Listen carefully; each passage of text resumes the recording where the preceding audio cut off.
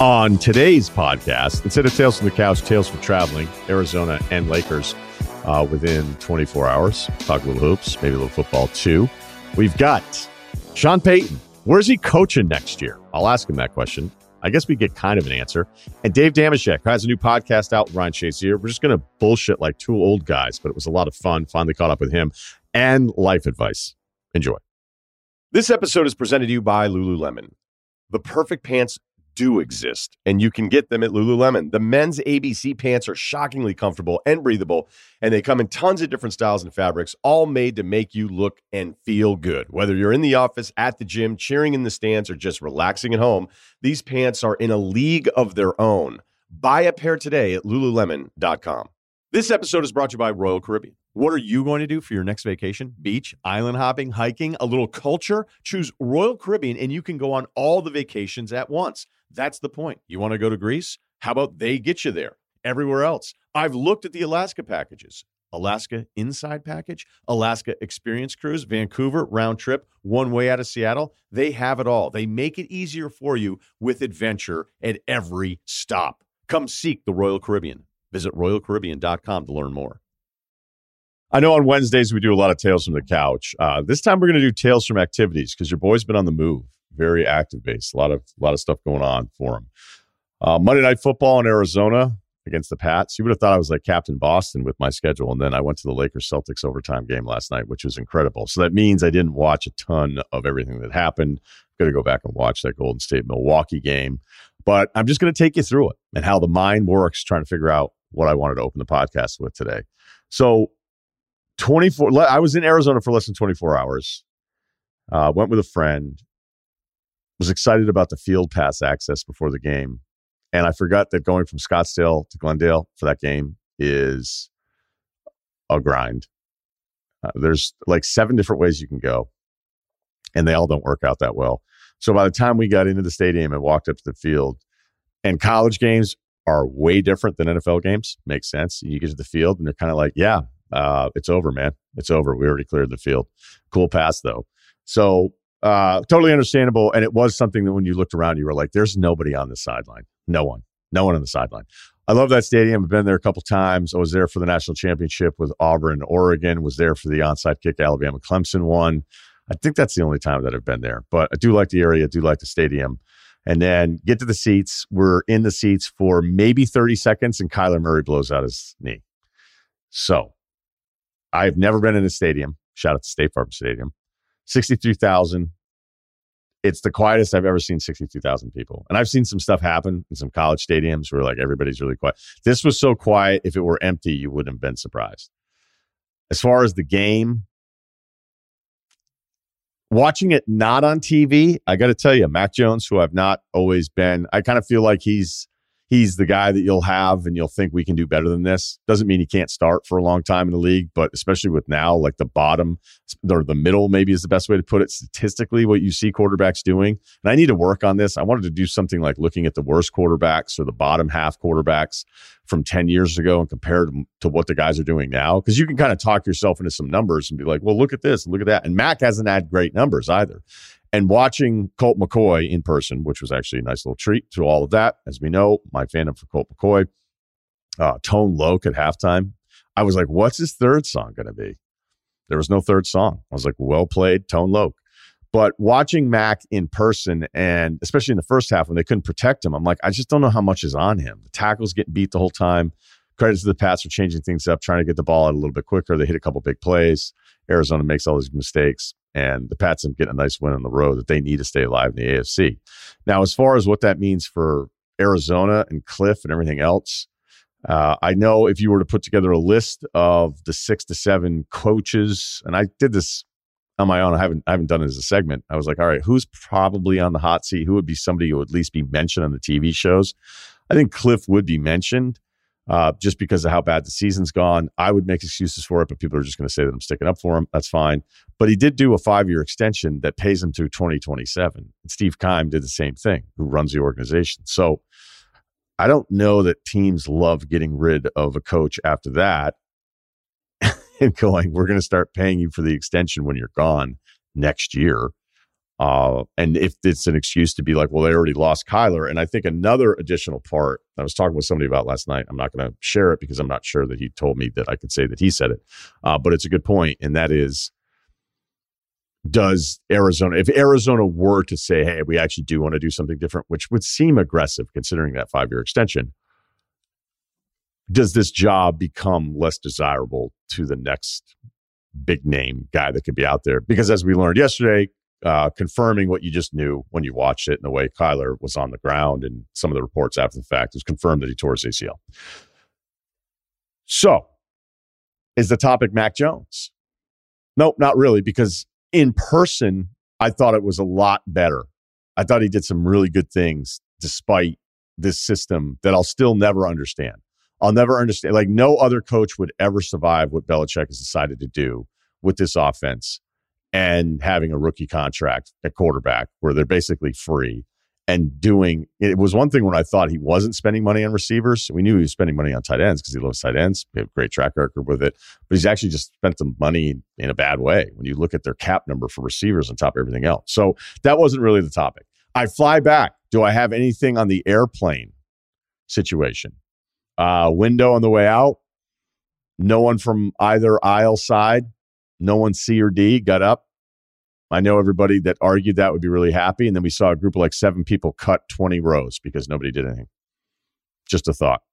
And then I was aisle on the way back. Didn't stand up right away. Didn't care. It was only an hour flight. And then got mopped by a woman and her bags. Just destroyed. She cut up like 4 or 5 rows. Nobody boxed her out. And then she small victory for her on the day. So credit to the people that say standing at any point is awful. I guess you win on that one. So I make it to the Lakers. That game was awesome last night, not because of the outcome. That was an incredible building. Crypto, formerly Staples, when it's the Lakers and it's right, that place is awesome. And that's what it was last night with the Lakers comeback. So let's move it back here a little bit. So I figured Boston would be up for this one after Saturday night's drubbing by the Warriors. And then Monday they lose to the Clippers team, which is the version of the Clippers that you go, oh, this is why we're still supposed to talk about them. Because I've said numerous times this season, like I don't really know what to do with them whenever anybody's bringing them up as like one of the true contenders. I'd like to maybe see it for a month straight from the group that's supposed to be out there, and then I'll make my opinion on it. They're the 6th seed as of today. They're 16-13. The Clippers are 3 games out behind the 1 seed, which is now tied with Memphis and New Orleans. We've been playing this game of the Western Conference standings all season long because if you look at it, Minnesota, who's technically out of the play-in today, is the 11th team in the West. They're only 5 games behind the 1 seed. So the Clippers 5-5 in their last 10, but Kawhi's starting to get things rolling. And the Monday version that we saw of him against the Celtics was the best of the season. He's only played 9 of their 29 games. Like I said, went off Monday, just looked better. Because even when he hit the game winner against Charlotte, I thought defensively, when you watch that game, to see Terry Rozier get him on like 3 possessions late in the game that mattered, that was a little like concerning. Although I would say Kawhi defensively is not nearly, and it's more reputation now and has been for a little while, but he also hasn't been healthy long enough for me to maybe think like, is it partly because of you? Yes. Is it partly because of health? Yes. But against Boston, it looked a lot better. Kawhi's played in 3 of the last 4 games. Shooting numbers are probably not where you'd expect to be, at least in this month, but he's playing 30 minutes per game in December, which is a jump up when you look at the game log, which again isn't very long because he's missed 20 of these games. The Clippers, however, are 28th in offense on the season. So they've been hanging in defensively. I still feel like 16-13 is a nice win for the ever-changing starting lineup for a team that feels like it's never quite had what they thought they were going to have, which I know will lead to revisionist history if it doesn't work again this year. Look, if you have a chance at free agency and trading, getting Paul George means you get Kawhi Leonard. Everybody does it. It's the same rule as the Kevin Durant and Kyrie rule. So Boston gets smashed by Golden State, which I thought was actually a nice reminder about who Golden State can be and why I'm just not ever writing this team off. Like, and I don't know that anybody really is. So it's not like, hey, wow, did you hear Russell the other day? He's not writing off the Warriors. That guy's a fucking nut. No, that's not what I'm asking for. Golden State, however, with the bad defensive numbers that are on the road compared to their home stuff, like there's just little reminders of you going, yeah, okay, if you're capable of doing this to the Celtics, who've clearly been the best team in basketball this season, then this is why, even if the record and seeding isn't what I want it to be in February, I don't know that there's going to be a version of them in the regular season where I go, I just don't see it. because I thought that's what Saturday night meant.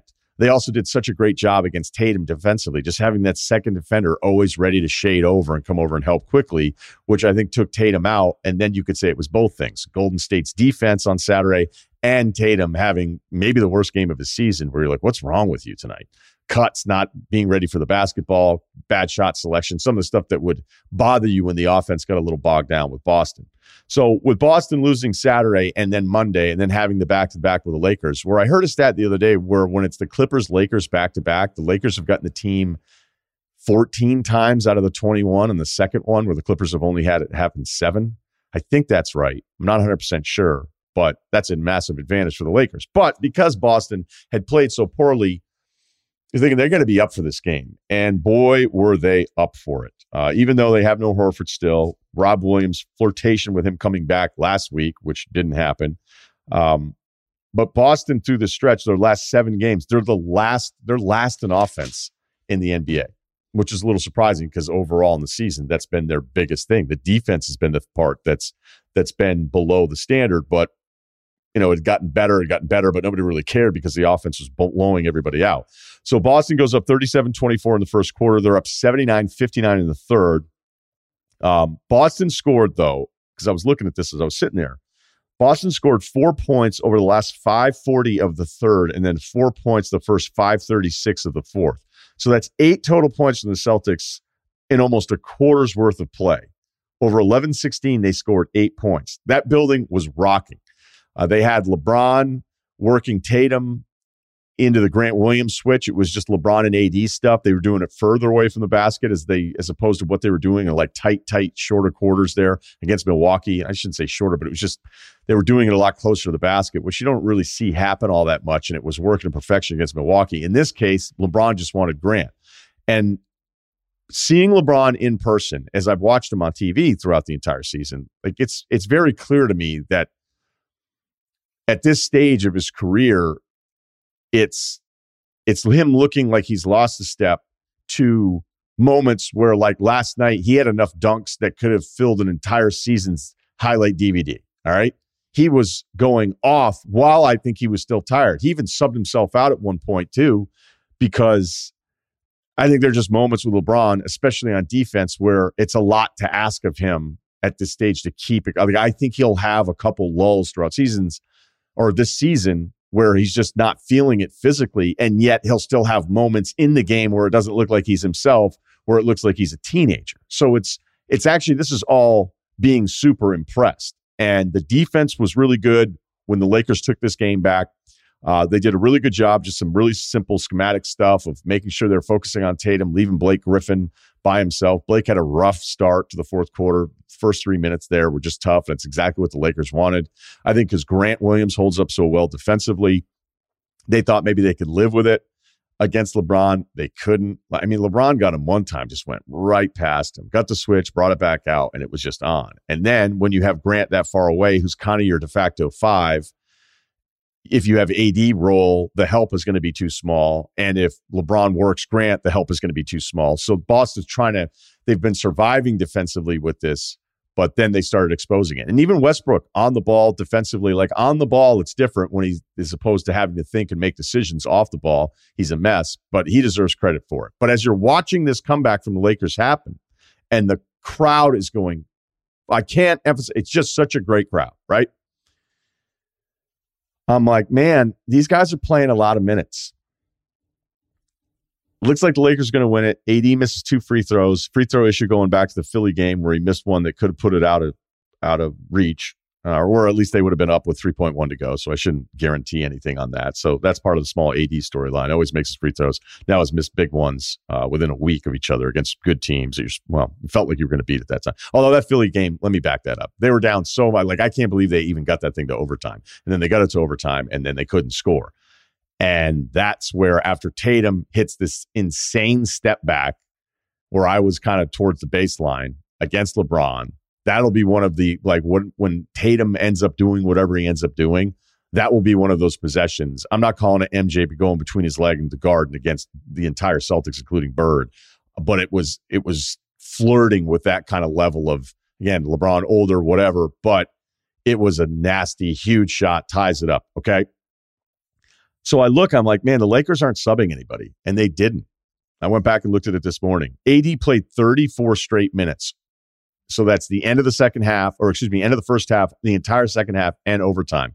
The Westbrook, LeBron, Anthony Davis, Reeves, I think it was Troy Brown, they played all of the fourth quarter. That doesn't happen. I always look for subs and I wonder what they're doing or how they do this. LeBron at times will come out in the middle of the middle of the fourth and then come back in. They didn't do any of that. And Ham explained it. But then once you started overtime up, I really felt like, okay, Boston tied it. They got to overtime, even though their offense has been so bad. They finished strong and had a couple nice plays. It feels like they've tightened up the defense here a little bit. What are you going to expect from this group that's been out there the entire time on the Lakers side? And it's tough. The amount of energy that you have to use to come back like that and play defense the entire time. So Boston ends up winning this thing in overtime. I've already talked about the LeBron part of it. Hey, on my notes, I made sure the Westbrook is good part. Although Westbrook kind of played into the Celtics defensive strategy, which we see all the time with Westbrook. He couldn't help himself there in the overtime, took a couple shots that you definitely didn't want him to take. But I would close on kind of my thought on Tatum. I'm going to tease this. I'll probably just do it Friday. Because when Tatum, I always push back when it's hey, somebody's playing this well. He's playing this well in comparison to everybody else. This is what his stats say. But it's the same thing kind of like with the SEC conference stuff. For you to be the next conference that says we're now the best, that's going to take some time. Okay, that's not 48 minutes and what's the score. That's going to take some time. And whenever I think about the top 5 players in basketball, that is almost something that takes a year plus for me to go, okay, I'm ready to go ahead and put this there for you. So for Tatum, who's probably there right now and is the MVP favorite, by the way. So you're like, okay, this is not breaking news. But to truly be there and then compare that list to how many guys you could say, hey, I think he could be top 5 one day. That seems I'm almost always going to say no to that. And Tatum's a yes. Massive shot. I know he stunk on Saturday against Golden State. But some guys have some bad games, and he saved it for the very end against LA in a game that felt wait, they're going to blow this one too. And they didn't, especially after losing those first 2 in California. Looking to get more out of the NBA this season? Well, now is the perfect time to download FanDuel, America's #1 sportsbook, because new customers get a no-sweat first bet up to $1,000. That's free bets back if your first bet doesn't win. You know the deal. $1,000 back. Just download the FanDuel Sportsbook app. It's safe, secure, and super easy to use. Here is my pick for tonight. I've put 12 seconds of research into it. Wizards Nuggets at Denver, over under 225.5. We're betting the over. Plus, FanDuel even lets you combine your bets for a chance at a bigger payout with a same-game parlay. FanDuel is also now live in Maryland. Marylanders, make sure you get in on the action, also with great offers, boosts just for you. So don't miss a chance to get your no-sweat first bet up to $1,000 in free bets when you join FanDuel with promo code Ryan. That's RYEN. Make every moment more with FanDuel, an official sports betting partner of the NBA. Must be 21 or older in select states. First online real money wager. Only refund issued with non-withdrawable free bets. Expires in 14 days. Restrictions apply. See terms at sportsbook.fanduel.com. This episode of the Ryan Russillo Podcast is brought to you by State Farm. All right, football fans, the good neighbors over at State Farm wanted me to let you know you don't really have to get that personal to get the personal price plan. Seriously, there's no need to tell anyone that you make custom DJ remixes of your team's fight song or that you memorize the choreography to every dance routine of your team's cheerleading squad. We already talked about my buddy who was a cheerleader, right? I think we did do that. I don't know if he tells anybody that anymore. Not that there's anything wrong with it, right? But I don't think it's on his LinkedIn. I don't think that it is on his LinkedIn. So that could be potentially a little too personal if he were going to do that. And it really almost backfired, too, when he was in college. But then it was huge for him because it was a real icebreaker. That's right. I used to cheerlead. And now he's a successful teacher shaping the minds of tomorrow's youth, or today's youth, tomorrow's generation. That's right. The State Farm Personal Price Plan simply helps you create an affordable price just for you. Like a good neighbor, State Farm is there. Call or go to statefarm.com today to create your State Farm Personal Price Plan. Prices vary by state. Options selected by customer. Availability and eligibility may vary. He's a legendary coach in the NFL. He's working with Fox, and he's also brought to us by Zebra Technologies. We'll get to that a little bit later, but it's Sean Payton, who is kind of a part-time neighbor now, so it's good to see you again. Yeah, hey, great seeing you. Man, it's nice getting adjusted out to this the California weather and the climate and the convenience of everything. It's a lot different than I expected. Yeah, that's what I tell everybody. They're like, "Oh, that place is the worst. LA is the worst." I'm like, "Well, I don't really live in LA. I feel a lot softer than I've ever felt. I feel like I need to toughen up a little bit, but I'm not complaining about anything, so that's good." No, that's right. But no, I think you're right. I think we clump everything into LA, and there's so many different pockets to that area, and it's much broader or larger than the cities that I'm used to, such as Chicago or New York. And it's here you are within the blocks. It's a lot more spread out. Yeah, it's almost like its own state. There's just a bunch of different versions of it, and that's kind of how I try to explain it. So what's it been like this first year you not working? What's this been like for you? It's been good. It's kind of been what I've hoped it would be, and I've had more time with my family, children. Been able to travel a little bit. Certainly been able to golf. I've got one of those frustrating golf games, but I enjoy it nonetheless. Um, and it also allows you a break, not only physically but mentally from that grind. I just felt it was necessary for me, and that there's a point at which you're going and you're going and you're going, and the hours are long, and um, you know you can begin to know your own body and feel the wear and tear, and so uh, I've been able to check a lot of those boxes that I was hoping to when I made that decision. We'll get to the future because that's where this is going at some point. But I want to go backwards. I want to go back to 2006, the first year you're in New Orleans. You get Breeze in. You turn the franchise around. The city had gone through a ton, so there's a lot that I wanted. But I don't know it well enough, right? I didn't play. What is that like when you've had these years as an assistant and you have all these thoughts of what you'd be like as a head coach, and you get a quarterback in like Drew who's going through his own stuff, but we know how talented he is. When you first have that relationship and you're trying to build an offense together, what are those early moments like that, again, ended up being the introduction to what was a long marriage? Yeah. So, look, that year, our first year, 2006, we had the second pick of the draft. Um, and I would say that a lot of the energy and focus in January, early February was just that. Who were the quarterbacks in the draft? Certainly, we were paying attention to who the veteran quarterbacks on the street were, but we knew we were going to add and make a change at quarterback. What we didn't know at that time that Drew was going to be available. He gets released by the Chargers at the end of February, right during the scouting combine, because I can recall the day. And so when that took place, there was another door then, another choice, that we had to look at. Now, it didn't come without some challenges. Of course, he was rehabbing a shoulder injury that he had hurt in the last game of the season that he played with then San Diego. So we began that process. We were also full steam ahead, evaluating the college players. And then we were in the midst of lining up a visit with Josh McCown. And so to get to your question, we go all in with Drew. He goes through the rehab. That first mini camp when he's with the Saints that spring, he's not really even throwing the football. He's in the huddle. He's able to take a snap. He's leading. And yet he's doing all of that without actually throwing. So there was no throwing until the fall camp of 06. I think it was important for us because we were new, putting in a system. We had time enough to know some of the terms that he used in San Diego. Pete Carmichael Jr., who was our quarterback coach at the time, who's now the current coordinator.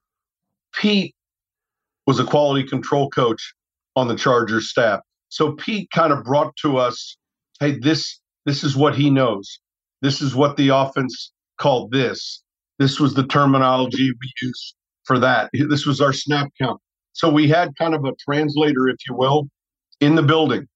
And Pete was hired long before Drew was even a thought. And so it made sense for us then, if we were on the ground floor putting in our offense, to then pivot a little bit, adjust a little bit as to what he knew and call it that. The rest of us had learned. So that happened early enough in the process. That was February, going on March now when we signed Drew. And, we weren't handing out playbooks for another month or so. So, and then at that point, I'm going to try to describe it as best I can. 15 years later, you end up in this giant house, right, with all these bedrooms and movie rooms, and that's where we play air hockey, and that's the ping pong table room, and you're not quite sure when any of these rooms were built. They were just built gradually over those 15 years, and that became the offense. And there's an evolution to that.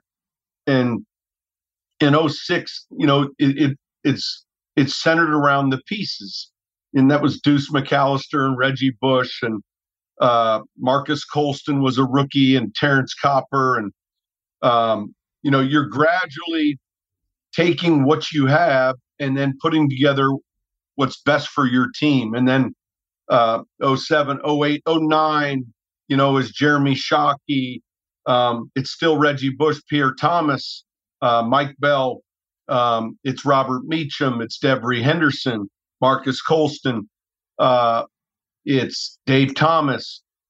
And it's not until you begin to look back occasionally and you say, man, it's almost like looking at old photographs, and you can't believe that was what we did in 07, or that was what we did in 2010. I can't believe we wore our blue jeans that way. We cut our hair that way. So there is a little bit of evolution to it. Yeah, that ended up being like it. All right, so I kind of feel like I have more on that, because you'll be with Drew for so many years. You go, okay, we can't stay the same, because then everybody's going to figure out what we're doing. So what are those things when you and Drew are talking where you go, hey, what if we tried this? Or I saw so-and-so do this, or I saw this in a college game. Like, how do you start to keep growing out what the available, design is of what you're trying to build as an offense? To what you just said is nonstop. In other words, sure, in the off season, when you're finished the regular season, you have studies. Coaches will go study 3 teams. You'll bring back ideas. You'll implement new thoughts. But I would say even during the season, you're not only are you looking at opponent tape, but you're looking at games that are being played each weekend. The touchdown reel, all the touchdowns scored in the NFL that weekend. And so these thoughts and ideas would always be thrown at the wall. And, generally speaking, if you threw 15 thoughts up there, 1 or 2 might stick. They might not fit us. But I would say it was ongoing. And so that sometimes leads to the addition in the back of the house that went over the easement that we really didn't give much thought to. But we put it in on a Thursday, and we liked it a lot, and then we started calling it. I think our goal when we built the system, though, was, look, if we all just left here today and we opened up the playbooks and we left them on the table and we walked away, would a new staff be able to come in and look at it all and be able to piece it together? And I think certainly the longer we were there, the harder that process would have been. But we knew what we'd want to call something, but more importantly were the ideas. And then I would say, Ryan, who we were studying. You have to stay relevant with the game. And so I'll give you an example. We just finished this weekend's games in the NFL. Today's Tuesday or Wednesday. And we're working on our upcoming weekend opponent. And let's say we're playing the Bears, and we're studying all Bears tape. We're looking at Bear defense, Bear offense. We still need access to things that took place this past weekend that were successful and were cutting edge, or it was a twist or something that was unique that could help us. So you had to divide that labor a little bit, and you had to look outside the box a little bit. And yeah, the focus is on the Bears, but wait till you see what happened with Detroit last weekend against the Vikings. This came in a red zone, third down play, and you looked at it, you're like, we need that. That was just paying attention to the trends. Whose offense impresses you the most in today's game then? Well, it's funny, we just brought up Detroit.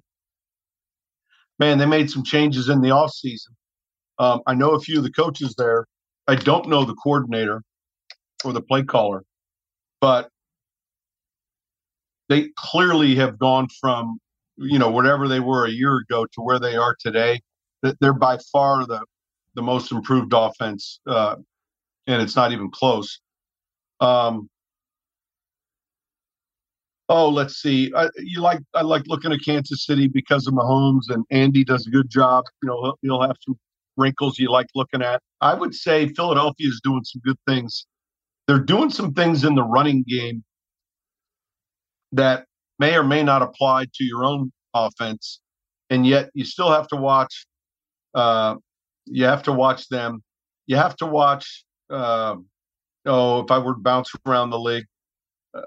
Generally speaking, you're watching Green Bay. I haven't seen any tape of them this year really as much.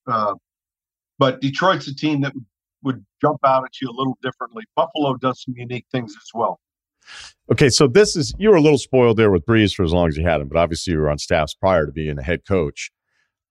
It depends on the personality, right? Every quarterback's personality is different, but pro athletes can be very similar. And it's like, they don't want to be told what they can't do. They have to have a certain confidence. You just have to have enough of an ego to even get you to this place in the first point. But like, if you're Shanahan and you're working with Brock Purdy, are you saying like, hey, look, here's some of the things that Jimmy could do. We don't think you can do. So we're going to take these out. I don't know that you ever had to do that with Drew, but have you had to at times massage the message with the backup and go, hey, I know you probably think you've got this throw. We may not think you have it. We're not going to call that for you. I guess, again, every guy would be different and unique in how that relationship plays out. But what is that challenge like? Yeah, look, the one thing you don't want to do, and you bring up another good offense. San Francisco would definitely be one that I didn't bring up earlier that you'd want to study. You don't want to be practicing things that as a play caller you're not going to call. Then you're not being efficient with your time. You only have so many reps each week to practice, and so ultimately you want to appeal to the play call. The play caller wants the quarterback to feel confident and comfortable with these things. Do I have to verbalize to my backup the week of, hey, these aren't plays I want for you? I probably don't even have to say that. It's easy for me just to, look, the week begins on a Wednesday morning and they come in and they get first and second down base installation. They get the run game. They get the play action, 3-step, 5-step, empty. That system Kyle runs there, which is very challenging to defend. They do a number of unique things in the run game and then marry a lot of it to what they want to do in the passing game. I don't see that having to change a lot for Brock. I think the biggest challenge would be if the quarterback mentally wasn't able to verbalize in the huddle at the line of scrimmage. All right, he hasn't even thrown a pass yet, but can he keep up mentally with getting them in and out of the right place? And I don't think Brock Purdy would have been there this long had he struggled in that area. In other words, that's something that as a young player isn't necessarily always easy to do, but he seemed very comfortable at getting him in and out of positive or advantageous plays. You see it at the line of scrimmage, 4 or 5 times, just like you saw with Garoppolo. So I think he's got a young player who's confident. the two greatest allies for good quarterback play would be good defense and a running game. There's nothing worse than trying to play that position and can't run the ball well, and you're in a shootout. Then all the pressure is on the quarterback. And so I think, to Kyle's credit, and watching them even this past weekend, Brock's going to be smart enough to understand that they've got a team that can contend and win this year. And so history has shown us in the past that it happened in New York with Hostetler. It's happened where a Super Bowl winner has been the backup quarterback for one reason or another by the time the season came to an end. So I think, you modify. There might be some things they like that Brock gives them that maybe they didn't have with Jimmy. And so the job of the coach, though, certainly is to build around the skill set of the player. And I don't know that today, sitting here, I could say, well, clearly he doesn't do this as well or this as well. I mean, we would say he's not experienced, but I haven't seen anything with my eye yet to say, well, they've had to change this. You're right. And probably I was using that more as just an example of transition instead of truly like I watch Brock a lot of college, but it's not like Garoppolo's Mahomes either. So you're right. Like I was kind of using that more as an example. But it becomes more problematic when, and sometimes this happens when your one plays a certain way and your two is kind of different. Like, Josh Allen at Buffalo, there's a certain way he plays that, man, it's rare to, you're not going to find that in your backup. And so how does your game change when the backup's in? All right. Well, quite a bit then. You might have, we would always have a separate call sheet if our backup went in.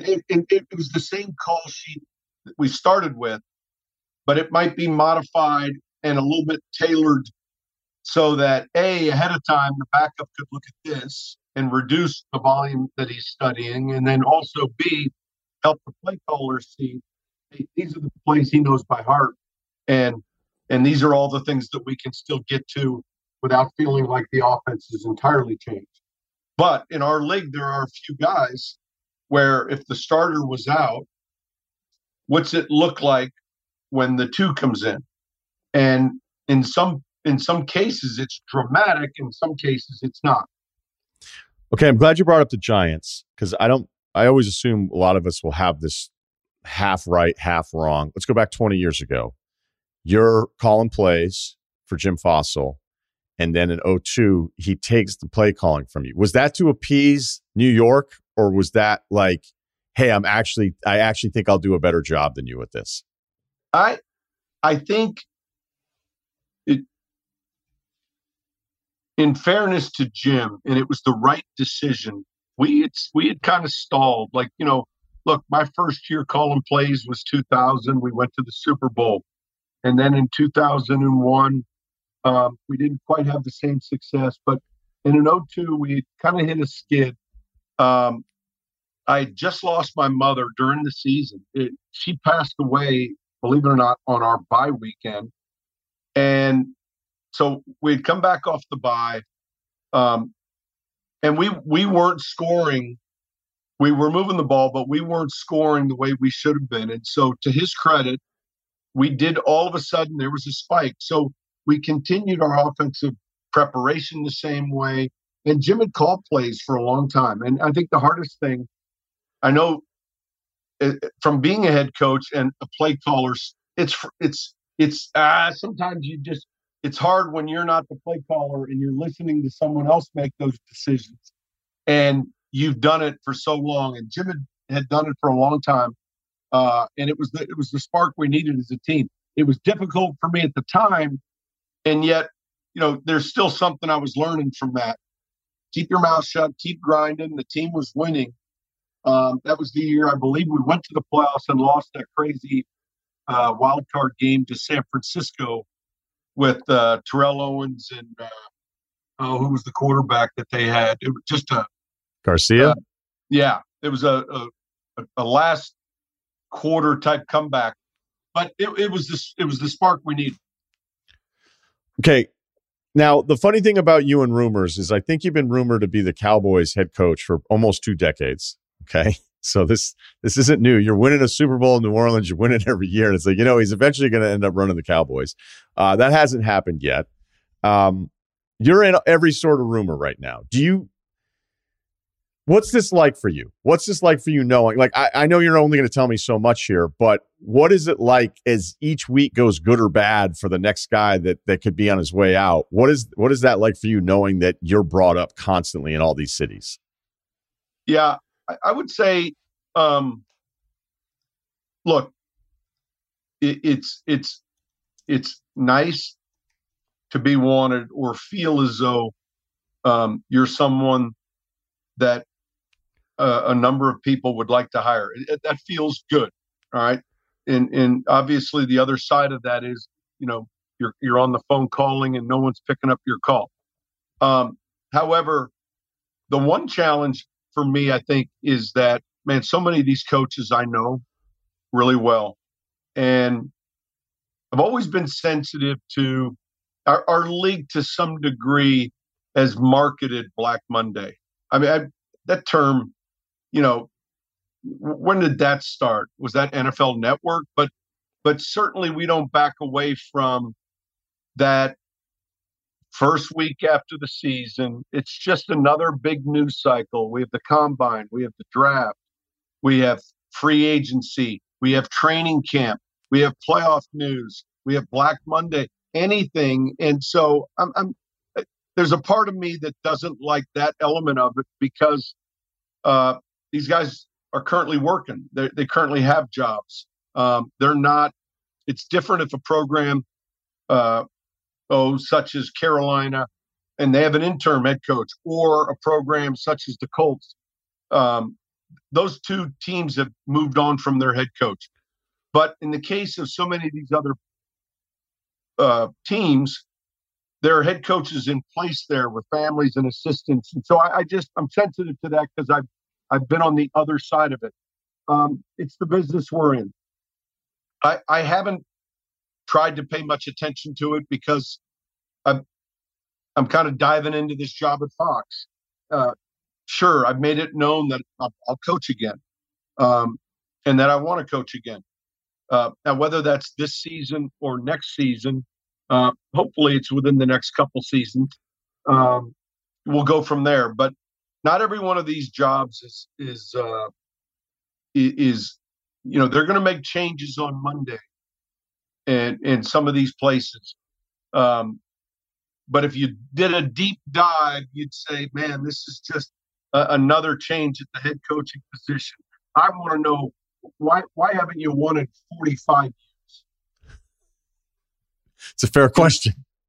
Yeah, it's a really good question. You won't get the NFL Network asking that question. All right. But let me jump. Like, so you said you will, okay, at some point. How much will the current quarterback who's at this city, whoever, how much will that influence the decision that a quarterback's already in place?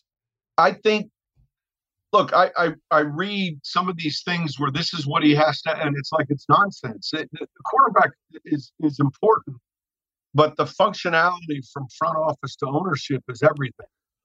And so it won't be because a club is not in position with a current franchise quarterback. I mean, that those jobs don't come open. I mean, if the quarterback's a franchise player, they're probably winning.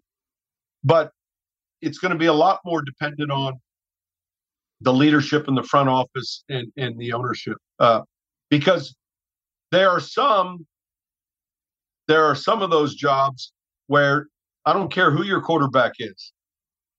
Like if we're looking at past performance and we're trying to predict future achievement, there's some of these places that have just been dysfunctional, and it hasn't been a head coach issue. It's been more of an ownership issue. Last thing, and then I want to get to what you're doing here. I didn't understand New Orleans. Like a lot of guys go down there 20, do the stupid shit. You're like, okay, I've got it. But then I started becoming friends with the LSU people 15 years ago. They started bringing me down to New Orleans, their version of New Orleans. I got to know a lot of the locals, some of the people that you know as well. Shout out to Desi Vegas, who'd probably be thrilled to hear his name mentioned here. But to come in after Katrina, I try to describe it. Like, if you tell me you don't like New Orleans because this, and this, I'll say to that person, okay, I get it. Like, I'm not even going to disagree with you. I'll tell you. But if you get to experience what that community is like, and for you to win a Super Bowl there, and to live there and to be there as long as you can, like, it is one of the most magical places, not just in the country, anywhere I've ever been. And I know it's not for everybody, but what was it like for you to kind of, not being from there, but to be so important to these people that needed it at the time? And that I think you and I, without saying it specifically, understand kind of where I'm going with it, in that the place is just different in so many beautiful ways. The energy it has, it's different than any other place. And for you to experience it and to be at the pinnacle of the sports world during those years, did you ever have a moment where you knew how different and how appreciated it felt? Yeah, we did. I think, and I speak for all of us, when we arrived in 2006, there were a handful of players that were going to remain and be part of a championship. There were a number of new faces, coaches, players alike. I don't know that any one of us knew quite the journey we were getting ready to get into. We really didn't, because it became so much more than just football. That city is unique in this way, and the easiest way to describe it, rather than the southernmost city at the tip of North America, it's a lot closer to being the northernmost city in the tip of South America. And from a cultural perspective, and food, entertainment, but the people, the people, that region, and being from Chicago, being from Illinois, I mean, I couldn't have been any more foreign to that area. And yet, we came at a unique time, a difficult time. And that ride began in 2006, and I would argue that 2006 season was probably just as significant as the 2009 Super Bowl season. That because the city was reeling. We had to, I think, wait 2 weeks before we opened at home. We didn't play any preseason games in the Superdome. It was still being repaired. The questions about New Orleans then were really, education, infrastructure. Were the schools, were the hospitals going to come back? So football, although an important topic in that area, it still was second to so many of the other things that were paramount. Our family's going to return. And we started winning, and it was, I think, a great diversion for the fans, for the people. And it became something that none of us, or at least most of us, could never have imagined. And when you land at an airport, week 11, and there'd be 2,800 people, at 1 a.m. Not a Super Bowl. I'm just talking about a regular season game. You recognize this thing was bigger than just the game of football. It was about life, and it was about some things and you saw it in their faces, and everyone had chances to be involved in Mardi Gras parades. But it's an area too, Ryan, that, someone that buys a season ticket, a lot of times they sit down and say, hey, we're going to buy the season tickets and in place of family vacation. In other words, this isn't corporate dollars that we're going to wine and dine our business travelers with. This is a decision to purchase season tickets. And that first year in 2006, after we drafted Reggie Bush in that draft, we sold out for the first time in club's history, and they're currently still sold out now, 16 years later. I think there's 20 or 30,000 people on a waiting list. but I would say it's a very similar, if you tried to pinpoint who's at the game today, a little bit like Green Bay. You'd look at Wisconsin, and then it would spread to these other areas, and that makes up the 75,000 people at Lambeau Field on any given game day. I think if you took that exercise in New Orleans, it would be northern Louisiana, it would be Mississippi, Alabama, into the Florida Panhandle, and then throughout New Orleans. Like, that's who's making up the game day ticket holder, and so it's for all the SEC football that's played in that region, where you have two schools in Alabama, Auburn, Alabama, Mississippi, Ole Miss, Mississippi State. You have LSU. You have quite a handful of SEC programs, and yet there sits New Orleans. And you have all the way until you get to Atlanta, or you go west until you get to Houston or Dallas. So it's a football-rich region, but the fan base and what specifically was taking place post-Katrina was something that none of us could have been prepared for. Yeah, that was what I wanted, and it was the answer I was hoping for. Last thing before we let you go, Zebra Technologies in its 9th season is the official on-field player tracking provider for the NFL, powering Next Gen Stats. I'm on the Next Gen stuff every Monday into Tuesday to kind of see how did that impact how you saw the game once you started realizing the value of some of the stats that they track? Yeah, for me, look, the partnership for me and Zebra made a lot of sense. I'm kind of a skeptic at first, so I need to listen. I need to know, like, all right, how do I think it can help me? They've been with the NFL for 9 years. My first buy was when I was able to look at pretty simple data that just told me what kind of practice each player had relative to distance traveled, energy used during this practice.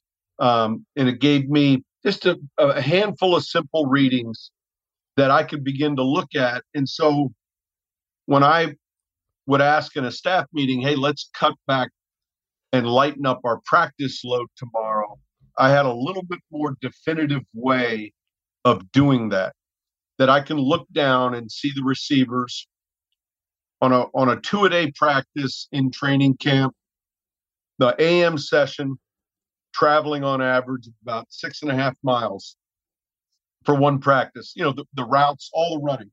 And then an outlier in Brandon Cooks, he's been at 8.2 for 2 days in a row. Why is that? And let's be smart. And so for me, it was soft tissue injury reduction and actually having an easy way to look at the difficulty level of our practice. And then we take it a little bit further and a little bit further for the Saints. All your fields are kind of marked just like you would if you have an invisible fence with an animal at home. And then anybody who's wearing the chip comes into that zone. We can see how many times Drew threw a pass today. We can see how many times the kickers kicked the ball today. And so that we're not randomly saying, oh, he worked pretty good today, or we actually can have a finite number that we can look at. And then I think from the fans' perspective, my son loves to be able to hear that, hey, the fastest player traveled, instead of he looks fast, he actually traveled 22 miles an hour on that play. And so there is an entertainment value to some exactness relative to what these guys are doing on game day. Yeah, it's really, it can reinforce some stuff. It can teach you some stuff. And then sometimes you're like, all right, wait, do I have it wrong on this guy? Sean, thanks a lot. Great job on Fox. It's been fun getting to see you in a different lane here. And we look forward to the future. All right. Yep. Hey, thank you, Ron.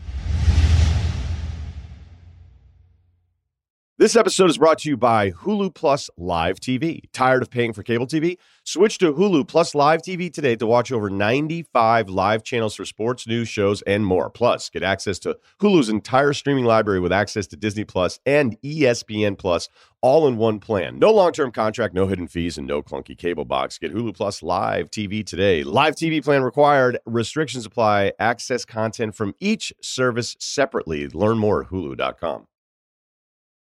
I'm excited to talk to this guy. I don't know that we've ever talked to each other, which is kind of weird. I'm going to figure out if that's definitely true. Dave Dameshek joins us, co-host of the Don't Call It a Comeback podcast with Ryan Shazier, who we did some work with as well. He's also part of the Extra Points crew with Cousin Sal. So, yeah, I don't think we've ever talked to each other, right? It is weird somehow that we wouldn't be two ships passing in the night or whatever the cliches are, given the overlap. Our Venn diagrams have a lot of people in the middle. Am I saying that right? Either way, yes. Between the sports guy and Chris Long and Kyle Long and all the rest of them. Yeah, finally good to kibitz with you. All right, that's good. It's finally happened. We were kind of kidding around because I know you're a big college football guy. I love college football as well. And I always I've had this mini rant before. NFL hardo guy who likes the NFL so much he can't ever like anything else that's football. Which is weird. And then the argument will be like, well, why would you want to watch a lesser version of what it is? And it's like, okay, so then you never do anything. Like you only watch dramas. Like you only there's not a good rom-com in the old DVD collection at home. So the point would be this, like Simmons one time was like, what game is on today that I should watch? And it was like an all-time SEC game. And I was like, watch this game. And like it got off to a bad start. And he's like, eh. So that's it. I had a 15-minute window with you for this year, and it's just now college football. You're punting on all of it now for another 5 years. I don't have a lot of time. I only am going to watch the highest level. I've always found that weird for anybody. If you love, let's say, the NBA, aren't you intrigued to see where these guys are coming from, where they were last year before you start to learn their names in the draft process? Yeah, but the new level for me is now with Cousin Sal, I have to argue that Army Navy is a great 3.5 hour watch. And now we're at a whole different level. Like we're not talking NFL football. We're not talking about SEC or Big Ten level football. Now I have to justify spending my precious hours here on the Big Blue Marble watching Army and Navy struggle to get up over 31.5, needing overtime to do it. I think it's my favorite rivalry there is. So that's your favorite one? I mean, obviously, I wouldn't want to focus only on that.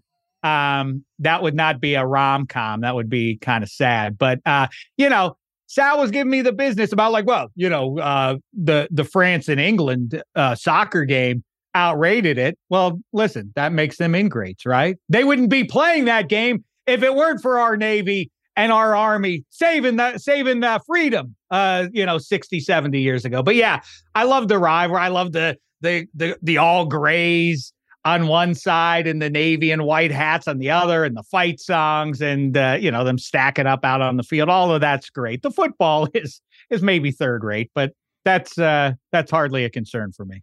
We might have a king, though, if it weren't for that French Navy going back like 200-something years ago. So it's just always, I feel like growing up, all I would hear about is from like older relatives is how weak the French were.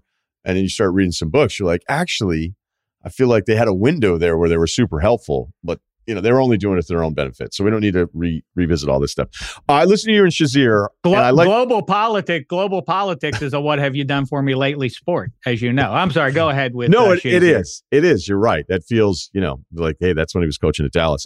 This is something I thought was almost mean. I was listening again, like the concept of the podcast. Sometimes I'm worried if there's like too tight of a lane, I'll be like, oh no, do they have to every week have it fall under these parameters? But you're very loose with it. And like, hey, Michigan now has come back in the Ohio State rivalry. You guys work Shazier pretty bad on that one. Is that your own personal distaste for Ohio State Buckeye football, or is it personal between you and the co-host? Well, first of all, that was exactly my concern. Are there enough comeback stories? Are we really going to be, is this too narrow a lane we're choosing here? But so far, my cynicism has been washed away by good conversations about Deion Sanders bringing back HBCUs and the attempted rise or return from nowhere, I guess. Was the U.S. ever good on the global stage in soccer? Either way, trying to become relevant there and otherwise. But I'm an Indiana Hoosier, so of course I have equal disdain for Ohio State and Michigan. But yeah, it was more fun just to give Shazier the business. Taylor Lewan joined us, and obviously the last 2 years have given him bragging rights, so that was good fun to be there. And I don't like conflict if I'm involved in it, but I like to be there and like kind of poke two other people so that they can have a conflict. Okay, so what is an Indiana fan like? How do you align yourself with what goes on with football?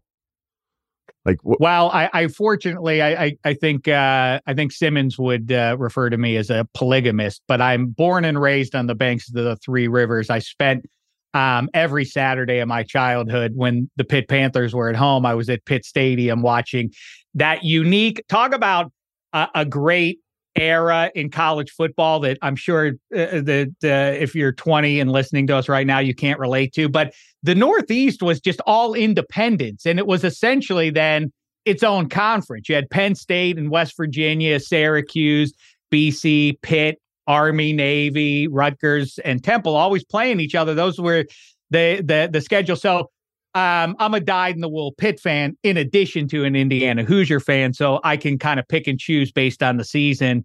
If the Hoosiers have a good basketball team in a given year, I'll focus in on those. But when Jamie Dixon and Ben Howland were doing their thing for 20-some years, I focused in on Pitt basketball. But, the beauty of Indiana football, sincerely, is that when I was matriculating there, have you ever been to Bloomington? I have. Tom Crean invited us to a basketball game, and they set me and Van Pelt up. Wow. Like, I think they brought out a table and just gave us folding chairs and put us there. And again, it was the kind of place like I grew up. Like, my father loved Bobby Knight, and then he became a coworker. And I was like, I don't think I'm as big of a fan. He wasn't really a coworker. We just technically still both worked at ESPN. There was a lot of stuff that I did like about him, and then I felt like he was sort of a bully, and I was just kind of over it. But I remember my father loving him, so I was obsessed with college basketball back then. I didn't want the Keith Smart shot to go in because I wanted the Big East to win another title, which I think it was funny because I remember Danny Cannell, my co-host, getting so mad about the SEC thing. He goes, no one's ever done this. He's like, nobody's ever done this. It's so stupid. Joe Klatt said it to me last week. He goes, the SEC's like propaganda machine of like deciding that everybody roots for everybody. It's like it's never happened before. And then I remember co-hosting with Cannell. I was like, when I was a little kid, I used to root for Syracuse and Georgetown, even though I was a St. John's fan when the tournament came around, because I wanted the Big East to be the best conference, because there was this window where it was the pros conference. And again, as you would know as a Pitt guy going way back, like that there was a stretch there for the Big East that was unmatched, right? It was unbelievable. And I was like, no. I cared about conference hierarchy back then. And he looked at me like I was making it up. I'm like, no, dude, I'm telling you, I actually did this before the SEC did. Not to say I invented it, not looking for credit for it, but people actually cared. So back to the Indiana part of it, there was always a weird like admiration for that program, like for Big Ten programs, because it was at one point one of the 5 best jobs. It just was. I don't know that it is anymore. I'd actually probably pivot it back to you, because you can have that blue blood tradition, which they certainly do. But I wonder if it's thought to be one of those 5 destination jobs that it was for so long. Well, it's just so different than it was the era you're referring to. And by the way, Big East in the 80s, if I had to choose basketball, I think that's my favorite college basketball era for one conference ever. And it might be the best that we've ever seen just empirically, although the ACC, I would take like mid 80s to mid 90s. Like the one of my favorite moments ever is the UConn Georgetown Iverson Ray Allen showdown. Just like, so I gotta still have that. But yeah, maybe it starts a little bit 83, 84, something like that. Ewing and Mullen and those guys on the scene. It's just, and then when people go like, who cares about realignment? It happens all the time. I'm just like, are you fucking serious? I'm still depressed about the Big East. I'm still depressed. I know it makes us, you know what? I'm trying to put it together. The idea is there, and maybe this is our first subject for a yet to start podcast, the Old Manning Cast, where we just talk about the good old days all the time. Yeah, Big Ten with Damon Bailey and those Indiana Hoosiers team, that Iron Five. I mean, they really ran 6 deep, and that was it. And there was no one over 6'9" on that team. And every kid, just about by definition, stayed all 4 years. And that was an anomaly. The 93 year is the one as an Indiana Hoosier basketball fan that vexes me and will forever, because that Final Four, I mean, that entire season, that is the height of the Fab Five. That's the Jamal Mashburn UK team. The year after, they almost get to the Final Four without Leitner. And then you still have Duke thriving with Leitner and Hurley and all those guys. And amidst that, the Indiana Hoosiers were still number one. And like I say, they had Calbert Chaney, who was as smooth a guy who, by the way, I always surprised. He lasted a dozen years in the NBA, but he never took off on the level I thought he might. Either way, them losing in the Final Four, or not, I'm sorry, that was the year after they lost to the Final Four to Duke. In 93, Alan Henderson hurt his knee 3 weeks before the tournament. They'd been number one. They hammered the Fab Five at Assembly Hall that year. They destroyed a very good Big Ten that season. And then Alan Henderson hurt his knee, and it all went under. And I like I say, I remain vexed because I know they would have been able to take down Eric Montrose and company if they would have caught them in the Final Four. But that one bums me out. But the beauty of Indiana football is, to answer that question, is that you really don't, when you're 20 years old and at the tailgate, you feel no motivation to go into the stadium. Maybe around the second quarter, like, yeah, let's just go check it out. You go in for 10 minutes. You're like, yep, down 28, back to the tailgate. And it's so lovely there since you were there. You know, right next to the arena and the stadium are those rolling green hills with the streams and the lovely trees and everything. Why wouldn't you be out there having a beer instead of watching the Hoosiers get whipped by the Wolverines, Buckeyes, or otherwise? I'm afraid people are going to need to babble to translate some of this for us. But when you brought up Damon Bailey, all I can ever remember is that the story goes, Bob Knight, and it's been talked about for years, but probably not in the last 10, but Bobby Knight was so pissed at his guards that he told them there's this 8th grader named Damon Bailey who was better than them right now. And I remember being a kid and going like, wait, do I suck at basketball? Is this 8th grader who's better than everybody else or at least the Hoosiers guards? And unfortunately for Damon Bailey, like that was the stat. That was what he was having to live up to when he first shows up on campus, a quote that was 4 years old. It is weird because I remember I went to, it was so crazy. I got drawn into it. I thought I loved basketball, thought I loved sports until I got there, and people then would go on purpose. They'd be, in college, and they on purpose say, hey, you want to go watch Damon Bailey? He's coming to Indiana next year. Like, it's Friday night, man. Why are we going to go to a high school basketball game? And then I found myself actually attending a Damon, but he was the biggest guy on the floor. So, he was in the low post. You realized in his freshman year, like, point guard, he's never been on the perimeter in his life. He's dominated the farm boys for the last decade of his life. Yeah. It's funny, weird thing. We were in Indianapolis for the NFL draft about 6-7 years ago, and we lined it up. Ike Taylor, Maurice Jones-Drew, and Pat McAfee and I went to play 2-on-2 in that old Butler gym, the one from Hoosiers. I did the same thing when I was in Indy. The first time we went, Butler let us come in, and there was a rack of balls, and I looked at him and was like, I don't know what the okay here is, but if they think I'm not shooting. And Stanford Steve and I shot around for like a half an hour. Nobody gave a shit. I don't know if everybody's allowed to do that, but we Well, the best thing was we're there. You think quintessential Indiana basketball experience, and literally, completely randomly, Damon Bailey walked in, and I had a bad back, and who wanted me in there anyway? So I sat down, and Damon Bailey jumped in and filled in for me in the basketball game. It was surreal. It was really bizarre.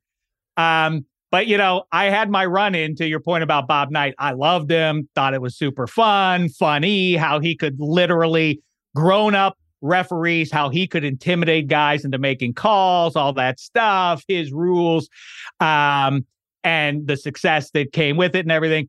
But I wrote him a letter in my senior year saying, hey, coach, I want to show you, since you hate the media so much. I was a journalism student. I said, let me show you that our school is producing a better generation of journalists. Can I come interview you after practice one day? And I called the next week, just assumed it was a silly thing to do, to take my shot, and called the office. And the assistant, who later became famous or infamous because she had a potted plant thrown at her against the wall, if you remember that was one of Coach Knight's great deeds, was he threw a potted plant in the office. She answered the phone. She said, yeah, Coach Knight will see you on the floor on Wednesday after practice at blank time. And I was like, what? Wait, he said, yes, I'm going to go in. I was just kind of kidding around. And so I went down there, and another journalism guy with me had the camera on those old high 8 tapes that you shoot on. And we propped up the camera, and again, surreal, because we go to the office and she said, Coach Knight's going to meet you down on the floor.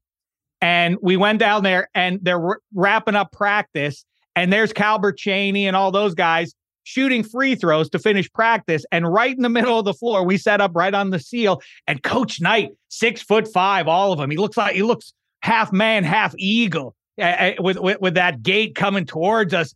And he comes over, and we begin the interview. And he didn't like my first question. I don't remember that was. He was miffed that there was a camera there. What's that doing here? So, well, late 20th century journalism, man. We're videotaping it as well. He didn't like that. He didn't like the first question.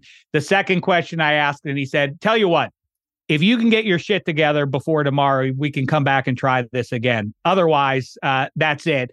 He turned, and then he came back and said, I'm going to need that tape too, knowing that he had just said all that on tape to a student. So he took it, and it turned out we learned from one of the student trainer guys that Coach Knight immediately went behind a closed door and broke the tape. And I debated all night. Do I go back? No, Coach Knight is challenging me as a journalist to see what I'm made of. Do I have the mettle? I went back the next day against my better judgment, asked him a bunch of softball questions. He liked those. And at the end of it, he said, now that's how you do it. By the way, here, I have something for you. And he gave me back the high 8 tape that we went back and put in the machine. And of course it didn't work because he had just broken it the day before. But it was the gesture that meant so much to me from Coach Knight. Yeah, he was a bully, is the bottom line of that story.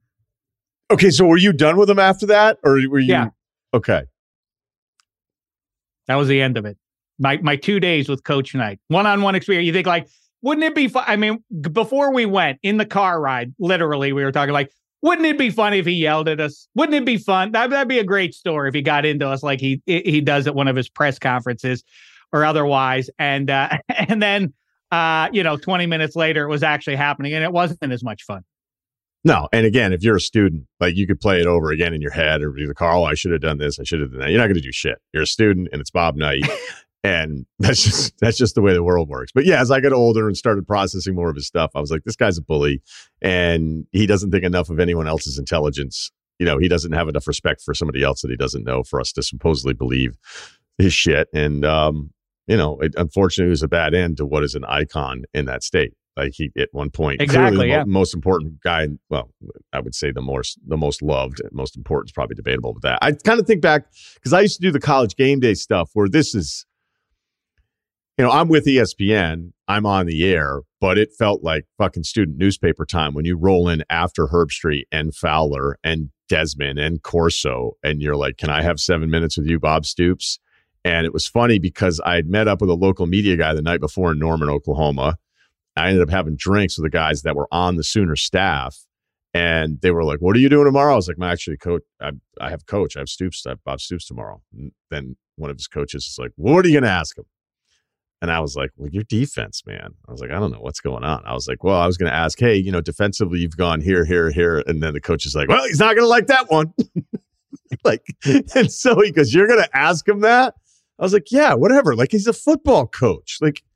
I can't ask about a declining defense. So we make it over to Stoops' office, and it's decked out, right? It is decked out. And for some reason, I had to kind of wait in his office. I think his handler was like, hey, you can wait in the office. And so I'm just looking around, and there's these glass cases of all of his watches from all the bowl games, like going back. It was crazy. It was actually like cool. Like it didn't feel like what are you supposed to do with these things? Have them in your massive office on campus where you're a legend.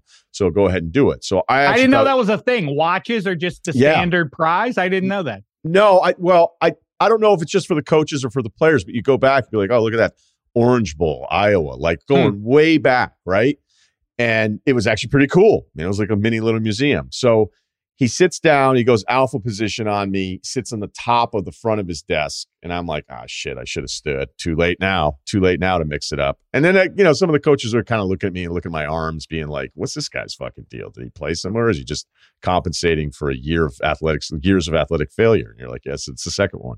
So I was like, hey, coach, I noticed like trend wise, whatever, like the defense is going here. And he's totally pissed off. He's already wasted a ton of time with the TV people, but that is mandatory. They're calling the game. Game day is in your city. Like that's the deal. And you're going to see him again. So you got to be nice to those guys. Me, he still can't understand why I'm there. He doesn't. I have a microphone and a little task cam thing in my hand. And sometimes I'd have Stanford Steve with me. Sometimes I wouldn't. And I start right in with like, why is the defense bad? Which I don't know, because at that point in my career, I should have been better. I've always kind of prided myself on the massage question. But like, hey, look, the one's coming. Like, there's one coming. But I'm gonna start us off. I'm gonna try to disarm you here a little bit. And I didn't even disarm. Have a laugh. Yeah, right. Like, hey, man, hey, you hear that new Brooks and Dunn CD, coach? Like try to get on his level. And he just immediately, like in his Stoops voice, what you fail to realize, Ryan, is that and the thing is, like looking back on it, I kind of get his point on defensive yards allowed per play versus some of the more traditional overall stuff that became really outdated, especially with the pace that a lot of those Big 12 schools started running with. So actually, to his point, he was kind of right. But like, I just went there and it was fucking awful and he wasn't having it. So then I didn't like him for a while. And then Stoops just decided to like be a great hang. And then everybody liked him. And then we had him on again. And I was like, I think he came in studio with us. I'd been around now forever. He'd seen me a few times. And I was like, I feel like you kind of were a combative guy all the time while all of this. And then you just decided to kind of rebrand yourself here at the end. And he started laughing. He's like, well, it was almost him saying like, well, I wasn't always an asshole, man. Like there's a part of me that people really like. And I thought it was like a really good move for him because now people like Stoops in a way that I don't think they liked him, especially the first half of his coaching career. Knight was incapable, by the way, of doing any of these things. But back to you. Oh, yeah. No. Yeah. Knight would never have that gear. But it is interesting. I think, talk about old Manning cast topics. I think people don't... John Madden becoming the most beloved figure in broadcasting is wild if you were lucid at all when he was the head coach of the Oakland Raiders. I don't know. I watched the whole documentary and now I can't remember who it was who cherry picked John Madden of all people and his quick rise in the ranks to the top booth with Summerall is weird because he was at least half the country hated him. He was the head coach of the Oakland Raiders and he wasn't, I'm not saying he was bereft of charisma, but that wasn't something he was going. It wasn't John McKay, like the Tampa Bay Buccaneers head coach, cracking wise, or even Andy Reid. You had no knowledge that was something he was capable of doing, right? I mean, I guess he did the Miller Lite ad, maybe. I can't even remember the timing of that, but it is funny that those guys kind of realize, I guess it's a gear thing. Like if the premise is when you go to work every day is, coaching these student athletes 18 to 21, I guess you become domineering by definition and you assume that works as you go through life, that you could become on cruise control and your default setting is being a jerk or being a bully to everybody.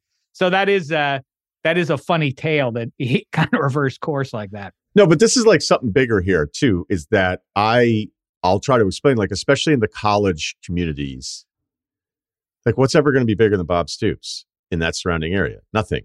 Okay. What's bigger than Kay in Durham? Nothing.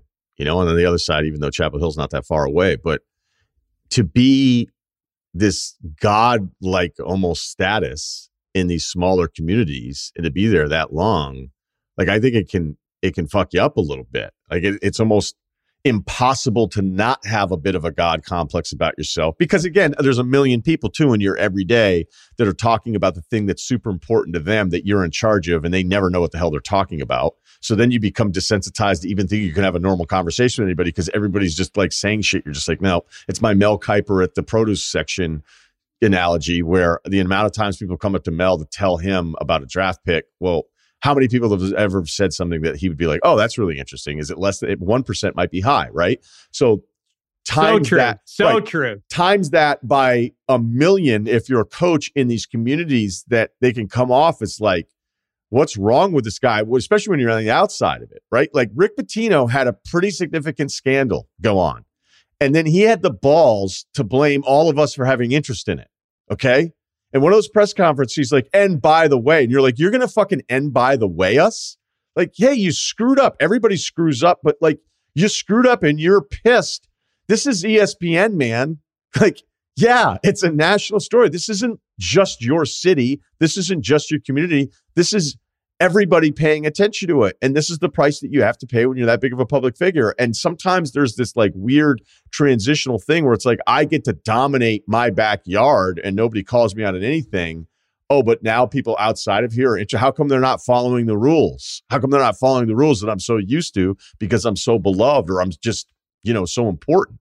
And I've always thought that college like icon figure at times has to be reminded to be like, yeah, you're that there.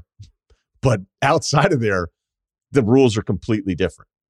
Listen, you've been in LA for a while now. Surely you've picked up on that, the insulation from, you know, what 99.9% of the people out there experience just becomes varied. I mean, what you're talking about is at the highest level. Small town. You walk the streets. Obviously, nobody is telling you, I disagreed with the choice you made in the final 2 minutes. All you get are back slaps. You are a god everywhere you go. Of course, it's jarring when anybody disagrees with you. That's the nature of celebrity. People always wonder about that. Why does that guy seem so crazy? And he seems like he lives in a different reality. Yeah, he does. That's exactly right. The people fall away who criticize you, and all you have are people around you who generally agree with you and slap you on the back, and you're making a fortune and everything else. In fact, I don't think I would, specific to that, I'd be hard pressed. Like, I get the competitive spirit, and that's what drives guys back to where we started, wanting to compete, watch the highest level, compete at the highest level and all that. Man, as a vain guy, I would love that college life. I'd love that. I'd love to be the unquestioned kingpin of Bloomington, Indiana, or anywhere else, any other great college town for the next 30 years. Sign me up for that over dealing with an NFL fan base and media and questioning everything I do every week with the fear of getting fired. You win enough. If you get to a place where you can win, especially a place like Indiana or Purdue, a second tier Big Ten kind of school, or SEC obviously has its versions of those too. You can settle in real nice for the next 3-4 decades of a splendid existence. It's the same thing as if I were a player. If I were 16 years old and I were a blue chipper and USC and Alabama were recruiting me, I'd go to like Oregon State so I could be the legend. I'd rather be Archie Manning and be the king of Ole Miss forever than I would be than be a quarterback from the U. Like, oh yeah, is he as good as Vinny Testaverde or Jim Kelly or Steve Walsh? Like, I don't want to be added to the list of other names. I want to be the one of one. That's what Archie Manning figured out. I love that. Well, maybe if you go back to Bloomington, you guys can do a live episode of Don't Call It a Comeback, like, because Dave is back on campus. And he's what coaching, a thrill. He's coaching journalism. For thanks a lot for doing this, man. I really appreciate it. Let's catch up again. Hey, sure thing. Great to finally catch up. Hopefully we can do a home and home at some point. You can jump on with us. Did Sean Payton tell you where he's going next year, though? He did. He did. Great. He's going to team up with Tom Brady in Arizona. What? Is that what he told you? You'll tell me offline? I would say Cliff and Kyler are pretty expensive to make that happen combined.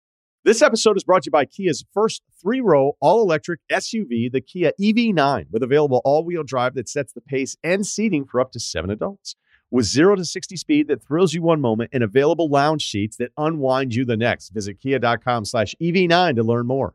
Ask your Kia dealer for availability. No system, no matter how advanced, can compensate for all driver error and or driving conditions. Always drive safely. This episode is brought to you by Royal Caribbean. What are you going to do for your next vacation? Beach, island hopping, hiking, a little culture? Choose Royal Caribbean and you can go on all the vacations at once. That's the point. You want to go to Greece? How about they get you there? Everywhere else. I've looked at the Alaska packages. Alaska Inside Package, Alaska Experience Cruise, Vancouver, round trip, one way out of Seattle. They have it all. They make it easier for you with adventure at every stop. Come seek the Royal Caribbean. Visit RoyalCaribbean.com to learn more. Yeah. So, okay. All right. We'll work it out. You'll tell me what he said after the fact, or I'll just listen to it. That is Dave Dameshek. Again, don't call it a comeback podcast Wondery with Ryan Shazier. Hey, say hi to Shazier for me, all right? Will do. Thanks, man.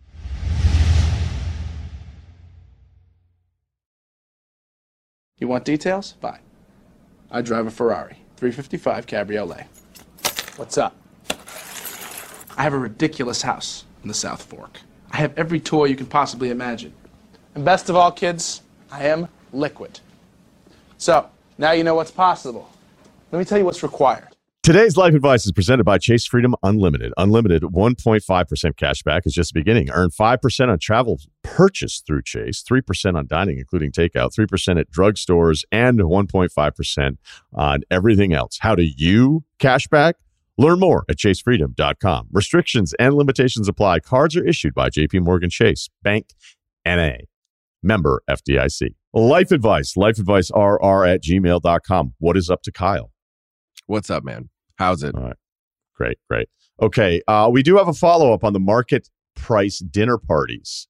We examined many angles to this. And the guy that wrote the initial email said he wanted to follow up with some of the information that we were trying to figure out. And I think this will bring closure to everyone that's still worried about it, which is probably a low number. But let's do it anyway, because I appreciate the effort. Follow-up. To add some more context, we're all in our late 20s. Certainly no one is rich, but we all have steady jobs and do fine. These dinners occur, I'd say, around 3 times a year. There you go. Yeah. That's it. All right. That's it. The guy's in the wrong then. Yeah, the guy's in the wrong then.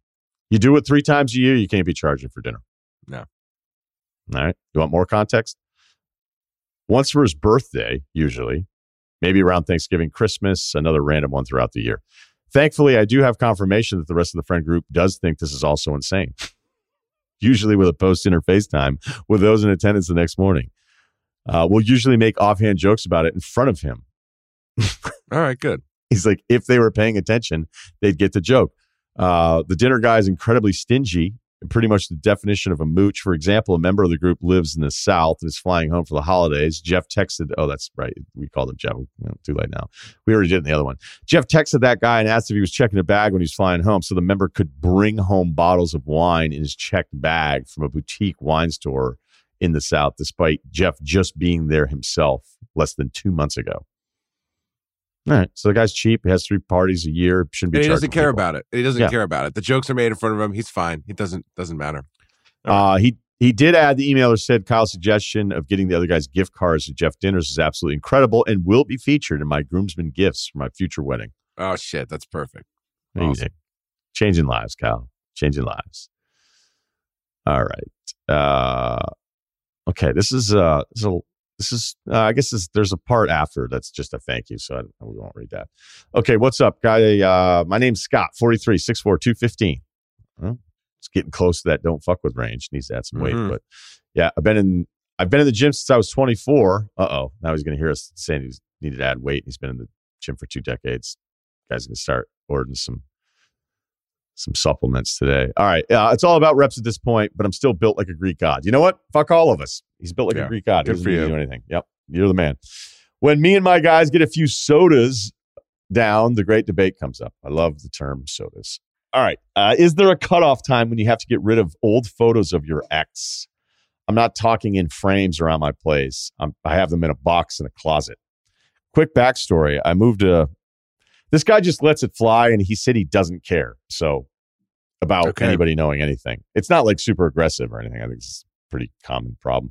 I moved to Columbus. Greek God confidence. So yeah, right. You didn't give a fuck. I moved to Columbus, Ohio when I was 30 and bought into a bar on campus. I got a low buy-in, but had to run the place. Being the type of guy who knows how to have a good time and may have overdid it at times, there was a 10-year plan in place. The first 10 years I knew would not be as much as I would like coming in. With that being said, I started dating, I guess we'll call her Kay, when I was 31. The whole time we were together, I was pretty much broke. The girl was amazing, and to be blunt, I was not. This sounds familiar. She put up with me for 8 years, 8 years being with a guy who didn't know how to treat her, who was out damn near every night until 4 a.m. and sucked in a bunch of other ways. All right, so you cheated on her. After she left for good, I was shook.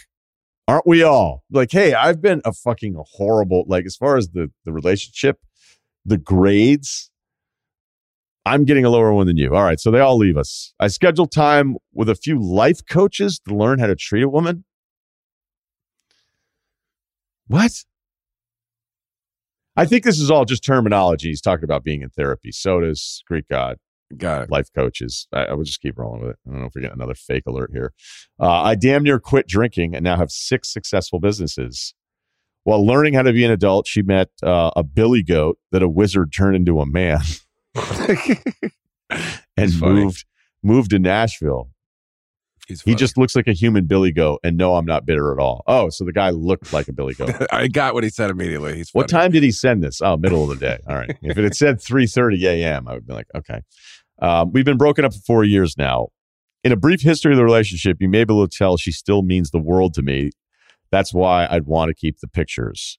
My friends, on the other hand, keep saying a new relationship will never work as long as I have the pics. Guys, give us your decision. If you vote to get rid of them, the boys want to have a bonfire. He said, I don't care if you use names. Too late now.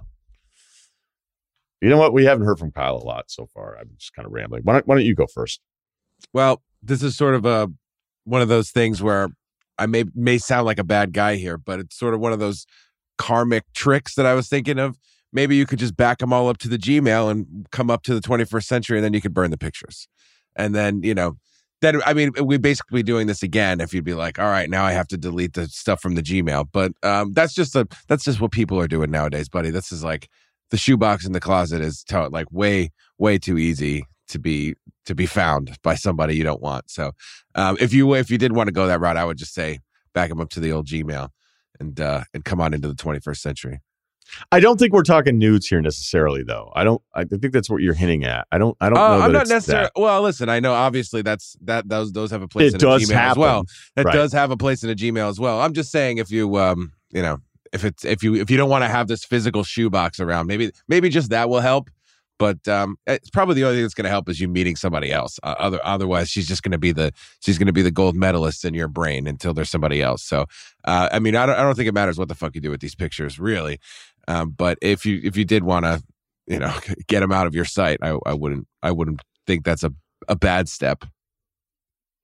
Yeah, I don't know. I don't think there's a definitive answer on this one. It's really up to you. Like, are you sitting around? Like, do you get hammered and then well, it sounds like he doesn't drink that much anymore, but do you still have like a night where you like go to the shoebox and start sifting through them and you get all fucking bummed out? Like nobody does that and then goes, man, that was fun.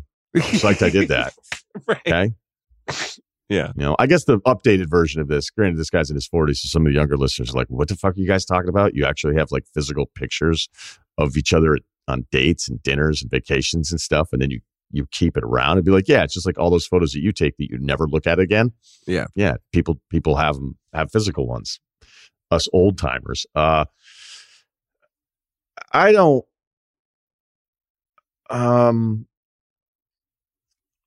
never chucked anything. Like I didn't, I just was like, whatever.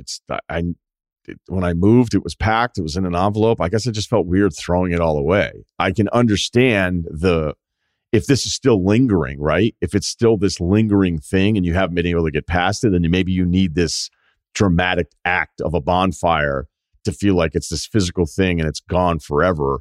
Here's what I would say, all right? Is your friend saying it'll never work out for you because these pictures are still at your place? That seems inaccurate. Yeah, like it's a curse or something? Right. No, come on. Exactly.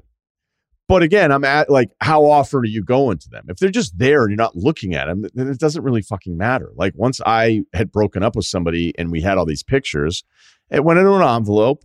You know, the first time I did it, I was like, this sucks. And then I didn't really ever look at them again. And now, like, it means nothing to me. Like, if they were missing, I'd be like, whatever. And if the next time I move and I find them, I may open them and sift, but it's not, there's no part, like, whatever you've had to deal with and process to move on emotionally from it all has already fucking happened. Now, maybe there are other people that would feel like the picture is existing. Maybe you're checking them out more than you should. Maybe that's why your friends are saying get rid of them. So ultimately my answer on this one is that, yeah, maybe, but it's really more about you. I don't think this is a rule for everybody type of thing. You know, you're going to have to just get to a point where you, not to get deep here, but like, it sounds like you've already forgiven yourself for how bad you've treated her. That's the other thing too. Like when you're the fuck up in the relationship, it actually becomes easier to go, yeah, I didn't really deserve that person. And that wasn't great.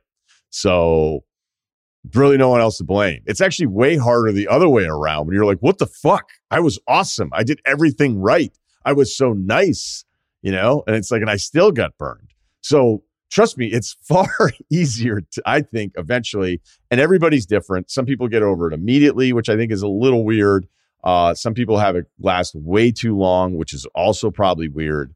The only thing you really can do is find, you know, whether or not the next person is the love of your life. It just has to be a next person. You know, it has to be a next person. And it's not using somebody. It's basically starting the process of this stuff. So I don't know. I feel like this, to apply some rule to everybody's like, hey, having these pictures, I think having them and never looking at them, it's like the same thing as not having them. But if you're looking at them all the time, that's a little different. And again, to update it all, it's kind of like when you go through the breakup and then you just Google the other person incessantly, like seeing if there's new stuff out there. Like, what the fuck? Who's that? Or what's going on there? Like, why are they in Florida? Yeah, I would say a shoebox is better at that point. Yeah, right. There's no tracking going on. Yeah. Good old school. And you're not crazy for having a one that got away. It's just about how you're handling it, which could make you weird. But it sounds like you're doing all right, pal. Yeah, this guy's got 6 businesses and abs. Greek god? Come on. Yeah, is a fuck. And if you're in Columbus, which you've already said you are, and you look that good, should be a layup, dude. All right. Okay. 25 years old, 6'2", 225. All right, we're really in that lane today, Kyle, physically. Arguably the worst post moves you've ever seen. Then don't post up. Trying to post up when you don't know how to post up never looks good. All right. I've recently started shooting around after lifts at my gym. Think Equinox, but in the South. All right. There's a guy who's been in there around the same time, and he brings in cones and ladders and all kind of shit to run drills with. He's probably mid-30s, not much taller than me. Keep in mind, this is full court, so he basically tries to claim one half all on his own. Oh, Jesus. Yeah. Now, we had this in Connecticut once. Crazy. I'm a morning lift guy. It gets pretty busy around the time I go in. It's usually just me, but sometimes there's another guy or two shooting at the same hoop at the other end because this guy's running a mock training camp on the other side. Now, for context, this is my first time getting back into hooping since runs at my fraternity house court back at college. Oh, so since he left college, what, 4 years ago, depending. I don't know. Did you stay back? Irrelevant.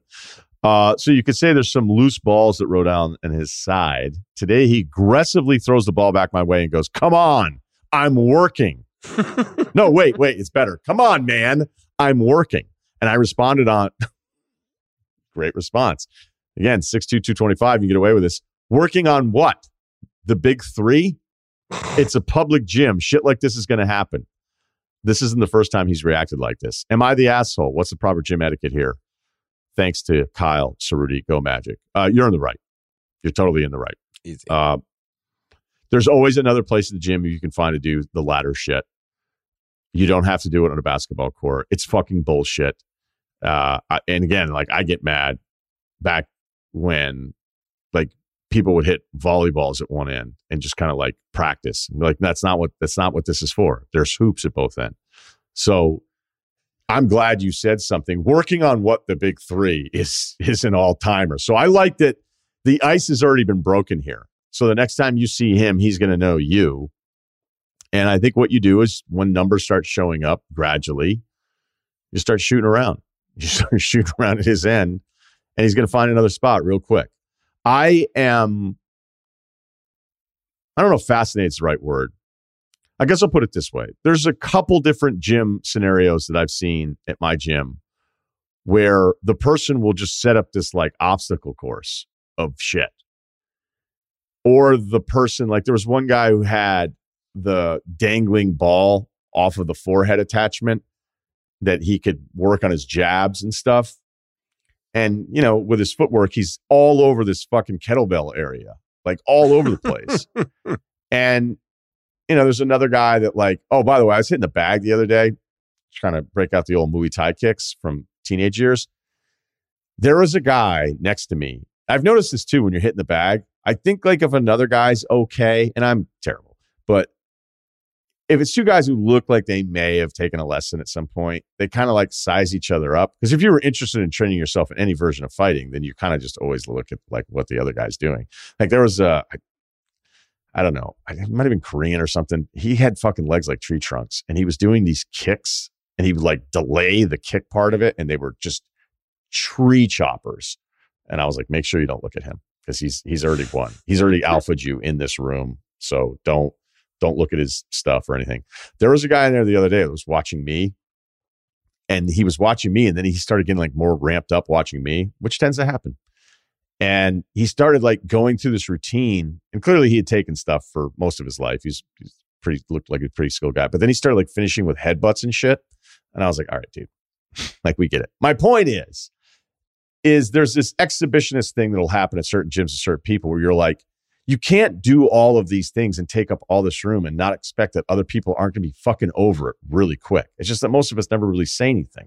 Like I'll still have things with the gym where I'm just like, oh, whatever. I don't feel like fucking arguing with somebody about it. It's not like, I don't know that I've told a couple people like, are you serious? And you're done, really? And then that'll be about it. And then it doesn't really go anywhere, which is fine because none of us really want it to go anywhere. But he's wrong. Like you can't take up half of a basketball court by doing this stuff. If you really want to work on fucking ladders, like, again, I feel like, no offense to the dudes doing the ladder work and getting it in there and keeping that foot speed at a certain level. We respect all of that. But I always feel like there's a part of this where you want people to see you doing it, right? I feel like you're doing this because you want people to see it.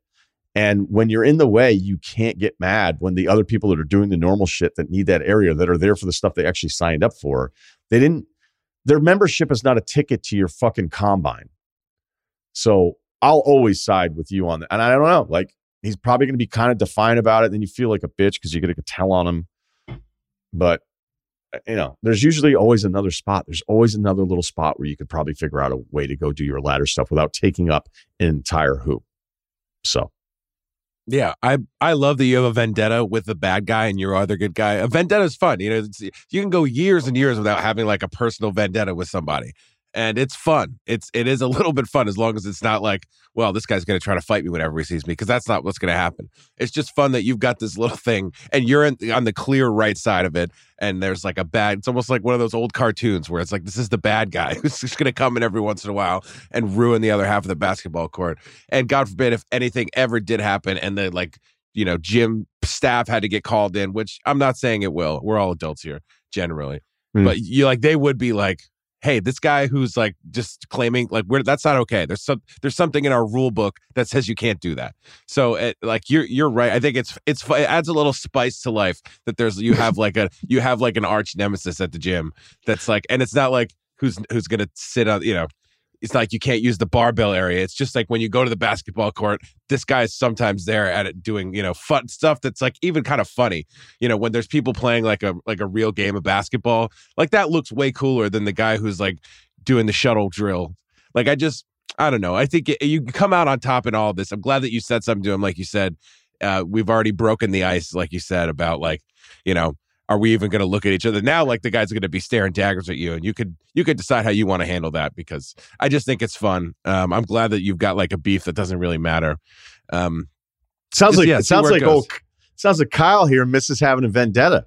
Yeah, I mean, it's about time maybe for another one. I don't know. But Who would be? I'm not going to push it. Who do you think? Yeah, I mean, if you were looking for one, where do you think you would go? It's got to be somewhere like on my regular route, like maybe like the Trader Joe's that I come to, when I'm leaving Frolic. Perhaps that. Fuck, could be. I used to have one at Dark Room. Frolic Room had nothing's popped up, and I don't want to bring that energy into the Frolic Room. But like, it's got to be one of those places, sort of like a no place nemesis, that I'm going to everywhere. No vendettas with anyone at the Frolic Room other than the scammer. But he didn't really get you, so no. He's probably mad at me because like everybody knows who he is now. So yeah, I don't know. I mean, everything's been pretty nice and easy lately. But I'm not going to count it out. I'll keep my eyes open. Yeah, I'm trying to think. Sometimes a vendetta can be cool. I know people think it's all a waste of time and waste of energy, which is probably fair. But in a weird way, like, I'd be looking forward to this guy the next time through. And since you already said something that's rather insulting, yeah, like you've already jumped ahead. Hard part's over, dude. Yeah, the hard part is over. You did break the ice. But I'd also add, like, anyone I've ever seen doing ladder work, those are very confident people. Right? They are the defensive backs of our society. And there's usually a little hesitation of fucking with those guys, but I can't but help every time I see it happening. I'll be like, are you doing this because you're actually doing it, or are you doing it because you want everyone to see you doing it? Now, I know some people will say, well, that's why he went into the gym, so he's away from everybody else and whatever. It's just like, look, you can't. Basketball courts still aren't respected enough. They just aren't throughout our entire country. It's probably I don't know if Biden's ever going to address it. It's probably not the most important thing, but I just feel like basketball courts throughout my lifetime, you'd be like, that's not what this is for, man. That's what this court is here for. Like, you want to have it be indoor soccer. It says indoor soccer, 7 to 9. I understand that. I'll come back before 7, or I'll come back right after 9. But when it's basketball time, it's basketball time. Another great shirt. Okay, that'll do it for us today on the podcast. Thanks to Kyle, as always. Today's life advice was presented by Chase Freedom Unlimited. Earn big time with Chase Freedom Unlimited. Earn 5% on travel purchased through Chase, 3% on dining, including takeout, 3% at drugstores, and 1.5% on everything else. How do you cash back? Chase, make more of what's yours. Restrictions and limitations apply. Cards are issued by JP Morgan Chase Bank, N.A., member FDIC. I'll do that top 5 thing on Friday because I think it's top 6. I was working out in my head. Shout out to Ricky, my guy sitting next to me, Lakers fan. Great guy. Sorry about the loss. And I think that'll do it for us. Ryan Russillo Podcast, Springer, Spotify.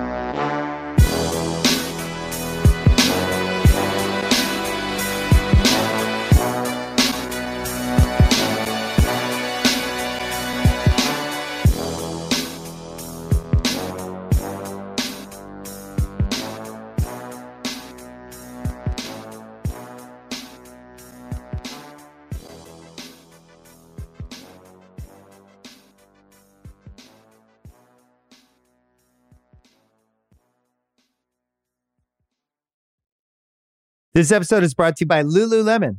Guys, if you're ready for a new pair of pants, try one of Lululemon's ABC pants. They're made to make you look and feel good.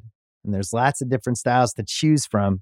My favorite, because I walk around LA every day, I like the joggers. I'm not jogging, I'm just walking fast. But if you're working out, I would try them out. And if you want something a little sleek, maybe business-like, maybe try the ABC Slim Fit trouser. But I am a joggers guy. Once COVID happened, I was just like, I want to wear jogging pants and joggers and all kinds of soft pants as much as I possibly can, especially when I'm working out. Ultra comfortable and versatile. ABC pants are really in a league of their own. Buy a pair right now at lululemon.com.